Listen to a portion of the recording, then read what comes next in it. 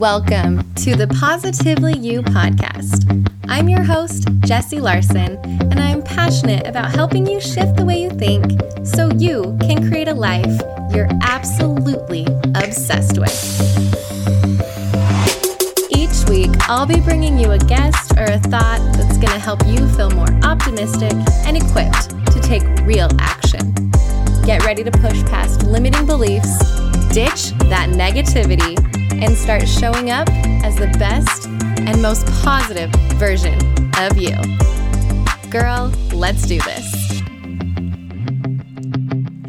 Hey friends, and welcome back. This is actually a part 2 of a 2-part podcast episode. So if you have not listened to part 1 yet, we dived deep into the art of embracing pleasure, cultivating joy, ditching burnout, finding fulfillment, and it was an absolutely incredible conversation. We split it into 2 because we had so much to talk about, and this is part 2. So if you haven't listened to the first one yet, I highly recommend you go back so you don't miss the foundation we've built leading up to the conversation we're having in part 2. So push pause. Go listen to part 1 if you haven't yet. If you have and you're here for part 2, welcome, welcome. Let's jump right in.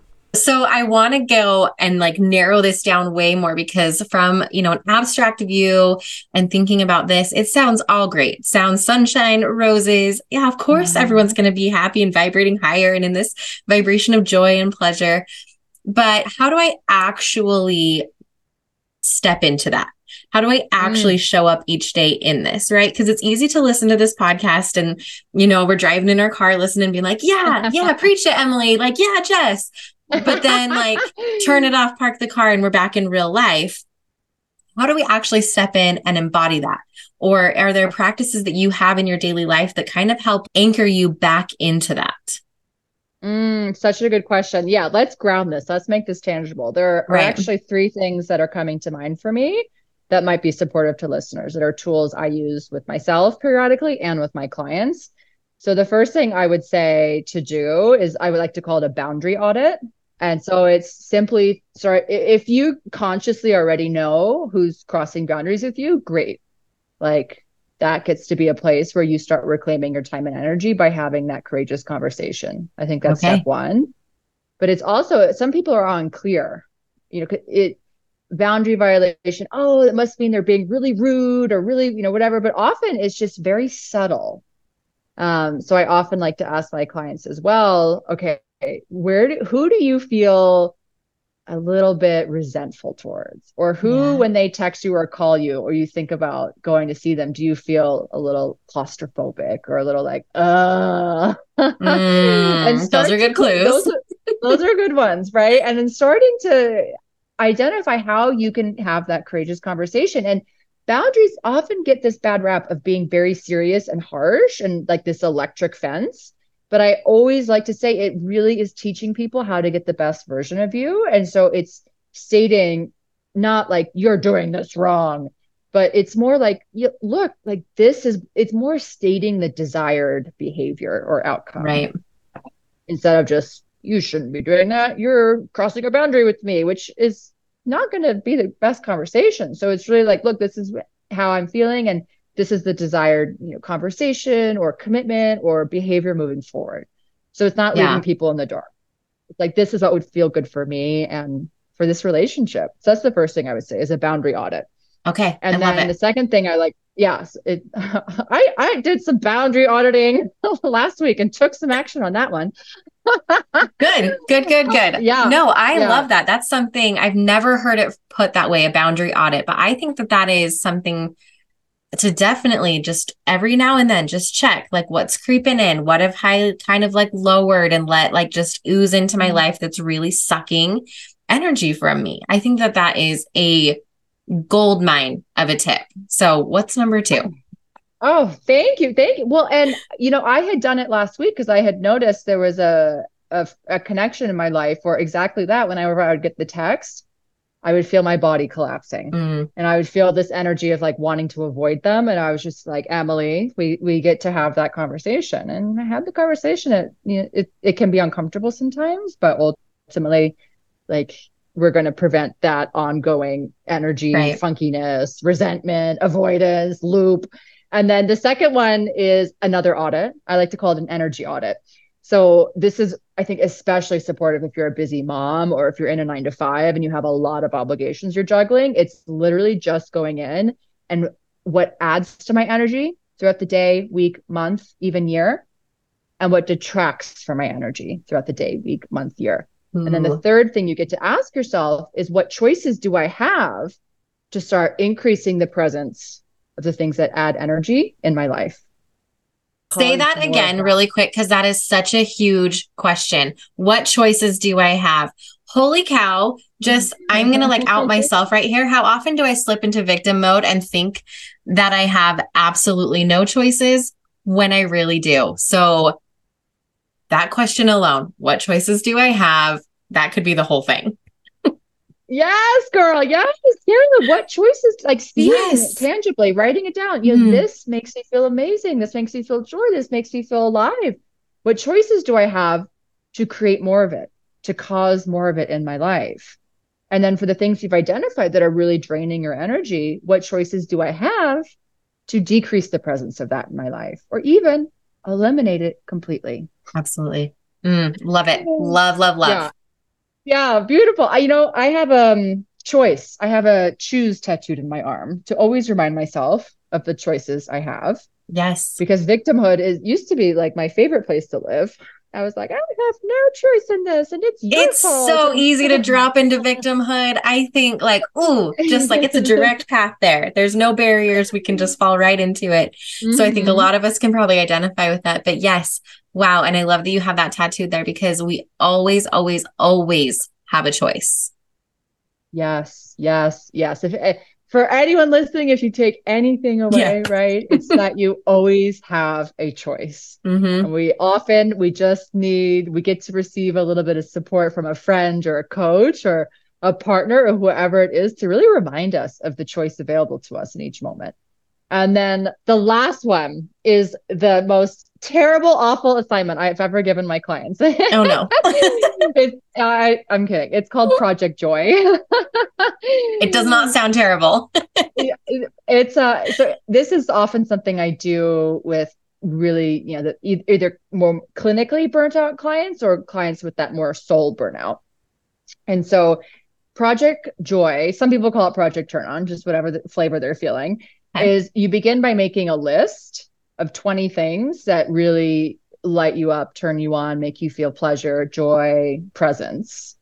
And this is interesting because often my clients are like, wait, 20? Right. 20? It I can have feel like like a three. lot. Yeah. So it's this interesting experiment of really challenging yourself to really look for and harvest those little moments of pleasure and joy and presence throughout the week. Mm. And even if you're not clear in what the 20 might be, that's the point. Like make a hypothesis, make an educated guess. Like, I think I might really like this. I used Ooh. to really like doing this when I was younger, when I had more time. Let me add it to the list. And then, so the actual Project Joy is for 7 days. You do 2 to 3 things on the list for 7 days. So it's just Okay. like a major pattern interrupt from going from the productivity and the shoulds and the Netflixing, which is I love, but it's like actually interrupting that pattern of just kind of, yeah, this is fine, to Yeah. really The almost autopilot pattern. overwhelming autopilot. That's the word I was looking for. It's Yep. almost overwhelming your system with joy and just and experimenting and playing. And so if Mm. you're, one of those women that are like, well, I don't think I have 20, like part of this process is engaging in one of the activities you put on your list and then you can rank it. It can be this like detective mission. They're like, okay, how did that on a scale of 1 to 10? How did how that did that feel? Did I love it? Did how I did that not? feel? Yeah. Yeah, yeah. One of my clients, I think when we first started, she's like, I have 4 things I like doing. And after she had identified so many things that she loved doing that she still does, like she allowed herself to start doing puzzles again, something she hadn't done since Mm. she was a kid. She allowed herself to actually she go buy a puppy, and now her whole life has changed because then Yeah. getting the puppy reminded her she actually really loved nature and she'd been in a city. So she started to have this whole thing unraveled, and she like moved to the woods and has a house now, has a dog, goes on walks every day, does puzzles at night. It was just this Yes. little project. This all happened over a year, by the way. It wasn't overnight, Right. It wasn't like a but weekend thing. yeah, no, but it began with that assignment, and she always talks about it. She's like, that was so pivotal. So those are my three, like, groundingness, Okay. what I would say for next steps. The I boundary audit, the absolutely boundary love audit, those. project joy. Project Joy. I love the Project Joy so much because I'm even thinking, if you're someone who's identifying with, the person that's like 20, what? You want me to come up with 20? I remember years ago being asked something like that, like, tell me something interesting about yourself or what you like to do. And I was like, I don't know what I like to do, Mm. like, so even if you're like, okay, I'm glad that lady had 4 because I have none.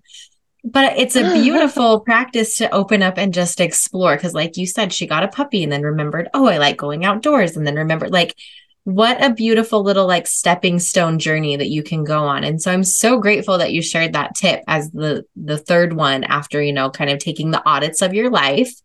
But giving yourself that freedom to explore. What a gift to give yourself. Yeah, and it's really a journey, and to me, self-knowledge, Yeah. self-awareness of really just understanding what are your unique codes for feeling joy, because it looks Mm, different for everyone. And I think often we fall into, well, this is what they want to do, and this is their definition of having fun, but maybe you don't really actually like it. Or maybe it's something you've outgrown. Like, for example, I used to find it to be really fun to go to a bar. And then yeah. actually, that's my definition of hell now. so, Right. so when I say yes to that, now it's not, that would not qualify for me as doing something pleasurable, right? That would Hmm. just be like, this is what they want to do. And that doesn't mean we never do things for other people. It just means we're really aware of what's adding to our energy and what's taking away from our energy. And I think with the Project Joy too, something to keep in mind is it doesn't have to be big, grandiose things. It can be little Yes. moments. Like for me, something that just brings me so much pleasure and presence. Because that's the thing about pleasure. It's a sensory experience often. It's your sense of taste or sound or Yep. smell. And so I have this incense that I'm absolutely obsessed with that I bring with me everywhere I go. It smells like vanilla. And so Mm, I'm always burning that. Or I love cacao, and I love mixing different herbs into my cacao. And so to me, that's just this decadent treat that's actually so good for me every day, no matter where I yeah. am. Like in the airport, they're opening my suitcase. Like, why do you have this whisk, this electronic whisk thing, and all these powders? But I'm like, this is part of my pleasure. This is part of my joy. My cup of cacao. So it can be Yes. little things. Doesn't I have to love be big. that because we can think that it's these big, grandiose things, right? That are these fun experiences and things that we do. But yeah, like one of my favorite things is I love looking at the stars. And I Yeah. remember I went out one night and I looked up at the sky and I was like, when was the last time I just sat here and got to Yeah. look at the stars? And this summer, I've actually prioritized that a lot more, where I'll go out either after the sauna or I'll just go out and invite one of my kids with me to lay on the trampoline, which I loved doing as a kid when I was younger, and just staring.